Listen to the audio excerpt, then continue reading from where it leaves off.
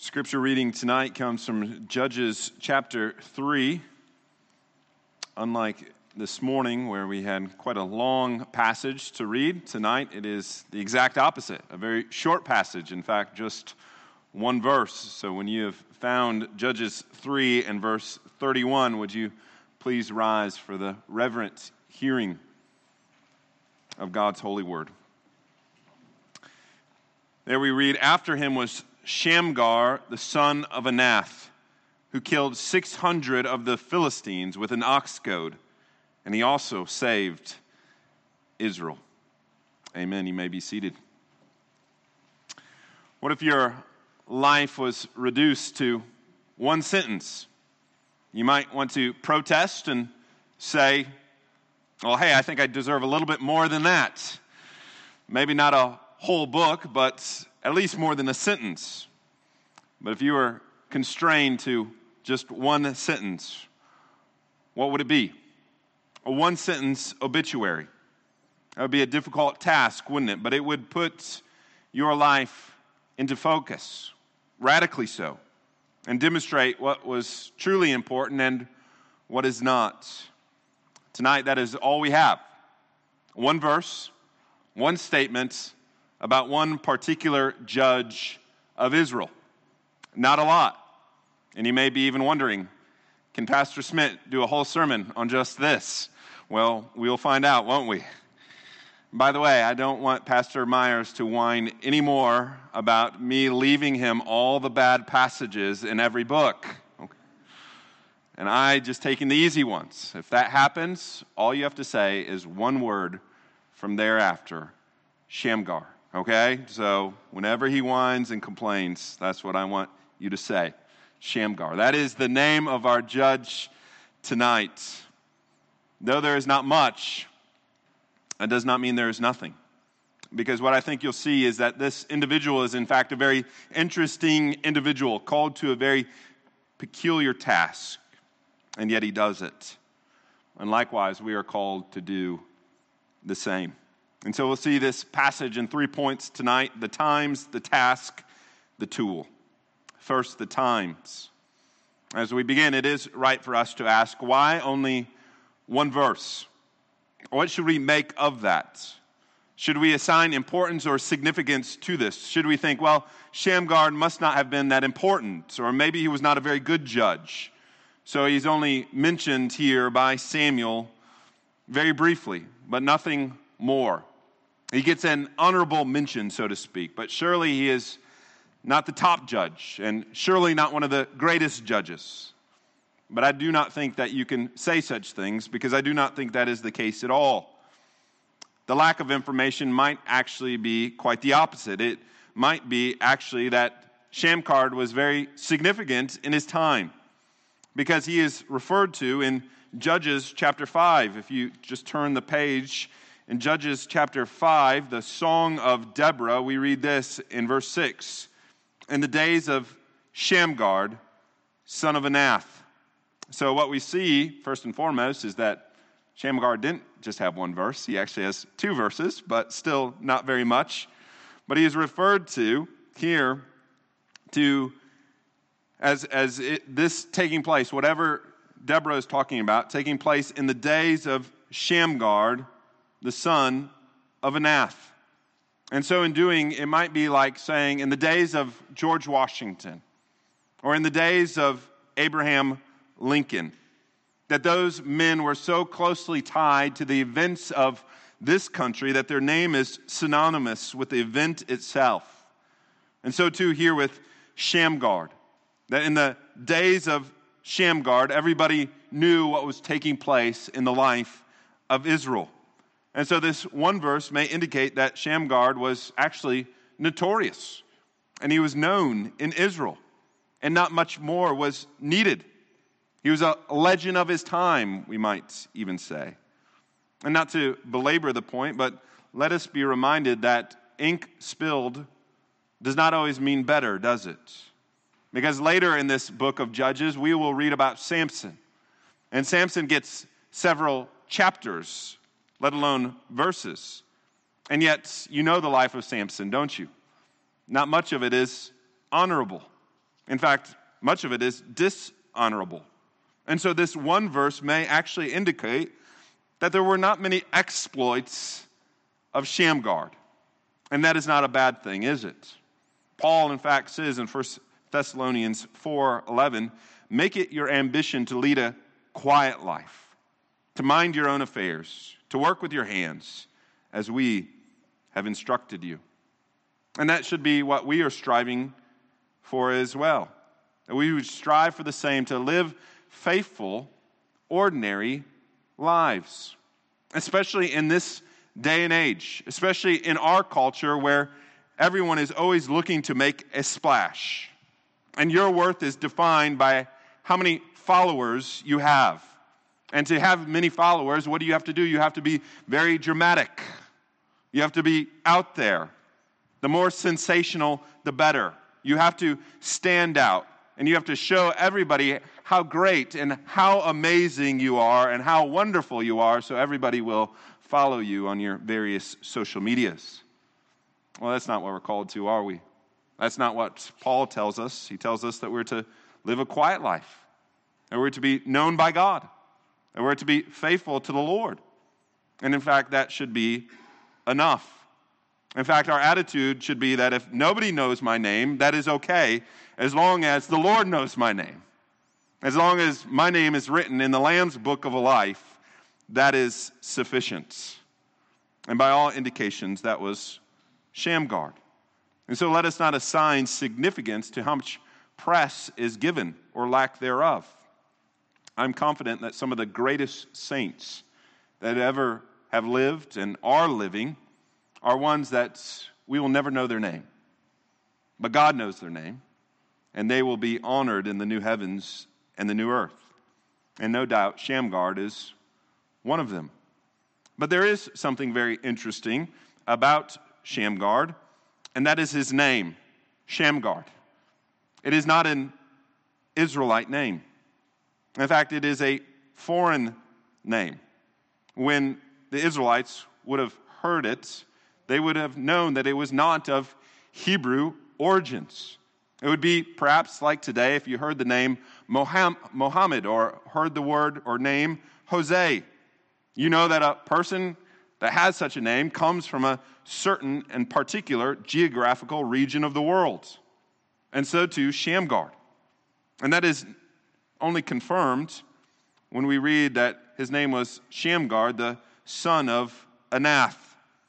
Anath was the name of a Greek goddess, a Canaanite god. And so we can be certain by all indications Shamgar was not Jewish. He was not an Israelite by birth. And so what does that mean? Well, what that means is that most likely he was a foreigner that was brought into the covenant, the people of God. Most likely a Canaanite convert. He was perhaps very much like Rahab, as we read in the book of Joshua. And that is significant for a couple reasons. It demonstrates, first and foremost, that the destruction of the Canaanites was not based upon their ethnicity. This was not ethnic cleansing. That those that were foreign were allowed to come into the covenant people of God. And we see this, in fact, throughout the Old Testament. We see this in the very life of Christ and his genealogy. That there was many foreigners that made up the line of Christ. And so what we see in this passage is that Shamgar was a Gentile, and yet he was brought in. But what I think is even more incredible, that as a Gentile, he was not brought in as a second-class citizen. He was not less than. He was used by the Lord and used for the Lord's people. Shamgar was a judge of Israel. Let that sink in for a moment. That a foreigner was raised up to do the work of the Lord and do the work for the Lord's kingdom. That is incredibly significant, because you might say, well, you know what? I wasn't raised in the church. I was not born a Presbyterian. My parents did not name me Calvin or Knox. I wasn't baptized on the 8th day. I did not know my catechism by age 5. Rather, I came from a pagan family, and I was later converted to Christ. And therefore, I cannot be used of the Lord. No. If the Lord can use Shamgar, saved from a pagan family that worshipped Canaanite gods, to be a judge of Israel, then surely he can use you or me, and will use you and me. And we should therefore be encouraged by this, that our past doesn't ultimately define our present or even our future, that we have a new nature in Christ. Just like Shamgar was a Canaanite, he truly became an Israelite, meaning that he went from idol worship to God worship. And so to us, as we hear from Paul in Ephesians chapter 2, he says that we were once not the people of God. Rather, we were aliens and strangers. And yet, what does Paul say? That's in Christ Jesus, those of us that were once far off have been brought near by the blood of Christ. And we can praise God for that. Well, second, then, we see the task that was given to Shamgar. What was he called to do? Well, he was called to rescue the people of Israel from the Philistines. By now you understand the cycle that takes place in the book of Judges. As a people sin, God delivers them over to the nations, to their enemies for a time, for judgment and discipline, so that the people of God would recognize their sinfulness and their sinful ways, and that they would cry out to the Lord. And the Lord would be merciful, he'd be gracious, and he would raise up a deliverer. He would raise up a rescuer. Those deliverers, those rescuers, were known as judges. And so a judge was not someone that sat behind a judgment seat with a black robe. Rather, he was a deliverer. He was a rescuer. And through his rescue, even her rescue, as we will hear about Deborah later in this book, there would be peace in the land for a time. But then the people would do the same. And that cycle is repeated again and again and again. And so thus far we've heard about Othniel and how he saved and rescued the people. And last week we heard about Ehud, and now Shamgar, the third judge. And so when it says after him was Shamgar, that is saying that after Ehud was Shamgar. So these Philistines were the ones that were used by God to torment the people of God. And if you know anything about Old Testament biblical history, then you know that the Philistines were one of the arch enemies of the Israelites. They were pagans, idol worshipers, and quite ruthless in their ways of dealing with others. We read of them quite a bit in this book of Judges, most prominently in the life of Samson later in the book. But the most famous of the Philistines comes quite later. And children, you know who this is. Who was the most famous Philistine? Goliath, right? Your not so friendly giant. We read of him in the life of David in 1 Samuel 17. And what would Goliath do day after day? He would come out and defy the people of God. He would mock them and mock their God. He would curse them and deal harshly with them. And that was the Philistines in a nutshell. Goliath was a representation of all the Philistines. And so when it says here that Shamgar killed 600 Philistines, it was not because Shamgar was just mad at them or did not like them or because they cut him off on the morning commute to work. No, these were ruthless captors. And the 600 Philistines that were killed demonstrate the Lord's judgment upon them. And now we think that Shamgar may not have acted alone. 600 by one man would be quite a feat. Perhaps he led a coalition of Israelites to bring about their defeat. But what I find interesting is that Shamgar was like them, not much different than the Philistines. That as he is mentioned here with his name, that he was a Canaanite and that he was not a Philistine. Well, being a Canaanite versus a Philistine is about saying the same thing. They are both equally bad. It's much like saying, well, he doesn't play for the New York Yankees, he plays for the New York Mets. They are equally bad. Sorry, New York fans. But yet, what you see is this radical difference that takes place in Shamgar's life, isn't it? Instead of being one of them, being against God, being against the people of God, he's actually used as an instrument of the Lord's judgment against them. Again, it's not much different than what has happened in our life, is it? That we are new creatures in Christ. In fact, Paul puts it this way in 1 Corinthians 6. Do you not know that the unrighteous will not inherit the kingdom of God? Do not be deceived, Paul says. Neither the sexually immoral, nor idolaters, nor adulterers, nor men who practice homosexuality, nor thieves, nor the greedy, nor drunkards, nor revilers, nor swindlers will inherit the kingdom of God. But then he goes on to say, and such were some of you, but you were washed, you were sanctified, you were justified in the name of the Lord Jesus Christ and by the Spirit of God. Do you hear what Paul is saying? That is who you were, but you are that no longer. There's been a radical change. There's been a radical shift that has taken place.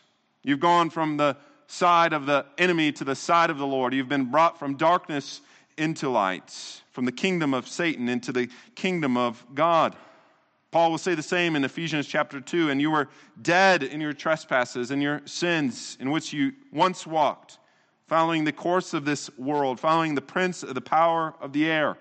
But then you know what else he says? He says, but God, being rich in mercy, because of the great love which he loved us, even when we are dead in our trespasses and sins, made us alive together with Christ.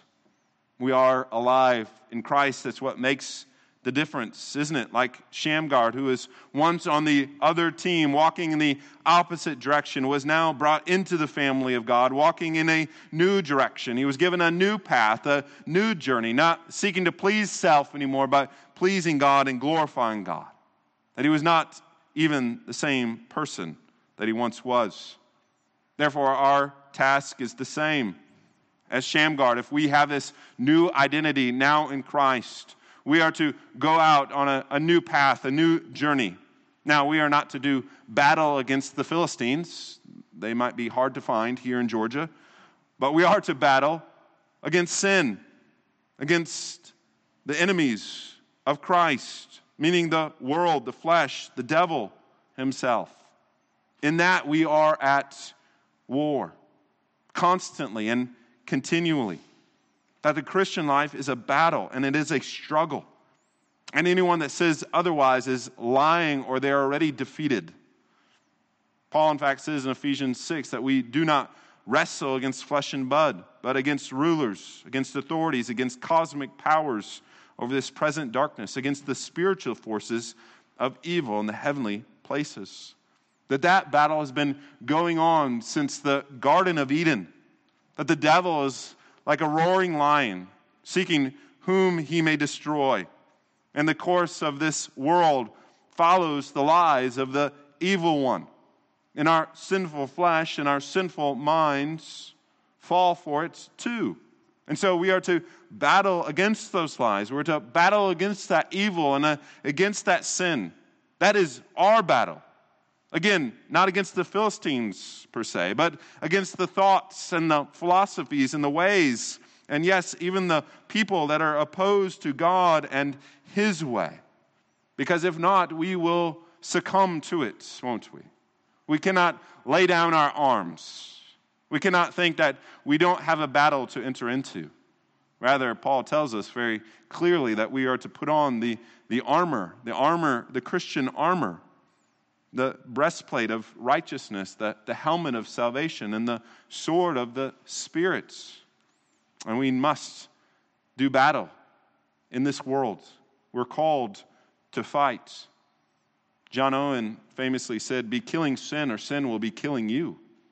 And that is absolutely right. Jesus says something very similar.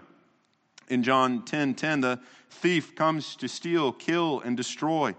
But I have come that you may have life, and abundantly so. And so we're always in the battle for life, for the abundant life. And we are at war against all that steals, kills, and destroys.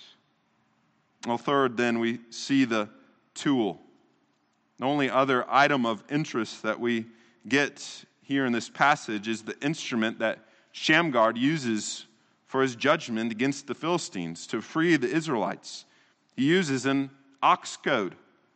Now, an ox goad was approximately a 6-foot pole that would have a spike on one side and a spade on the other. I doubt you have one of those sitting in your garage, but we would call it a cattle prod.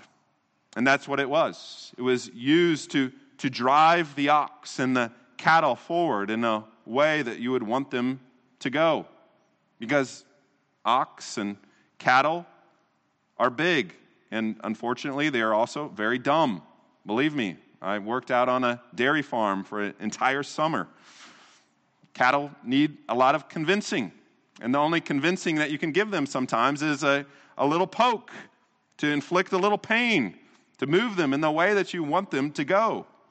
And so when we read of this ox goad, it was an agricultural tool, a herding tool. It was not a weapon. It was not intended to be used as a weapon. And yet this is what Shamgar used to kill 600 Philistines. Why was that? Well, most likely it was the only instrument or / weapon that he had. Why? Because an occupying nation would not allow those that they are occupying to possess weapons. They would, in fact, disarm them. Why? Because a disarmed people are a lot easier to control than an armed one.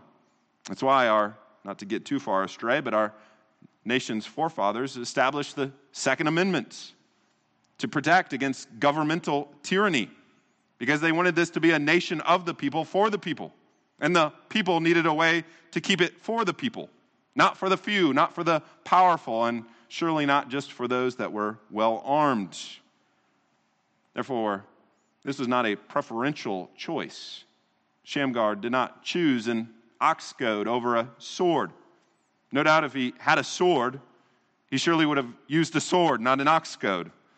So if you think this was an odd instrument, you are correct. But again, is there anything that is applicable to our lives? I think there is. Is this not apropos to the Christian life? If we are called to battle against the world, the flesh, and the devil, what are the tools that we are to use? We're to use a sword, but not a physical sword, are we? Are you to use the sword of the Spirit, which is the Word of God, that through the preaching and teaching and proclaiming of God's Word, through the gospel of the Lord Jesus, that is what is going forward to change the world. That is what is going forward to conquer the nations and to bring all nations under the kingdom of the Lord Jesus Christ. It's by the church of the Lord Jesus Christ going out and being salt and light, to be witnesses, to be servants, by serving our community and world with acts of service and love. In other words, we do not battle in the way that the world does battle. We're not to use the tools that the world uses. We're not to use wealth and power and persuasion.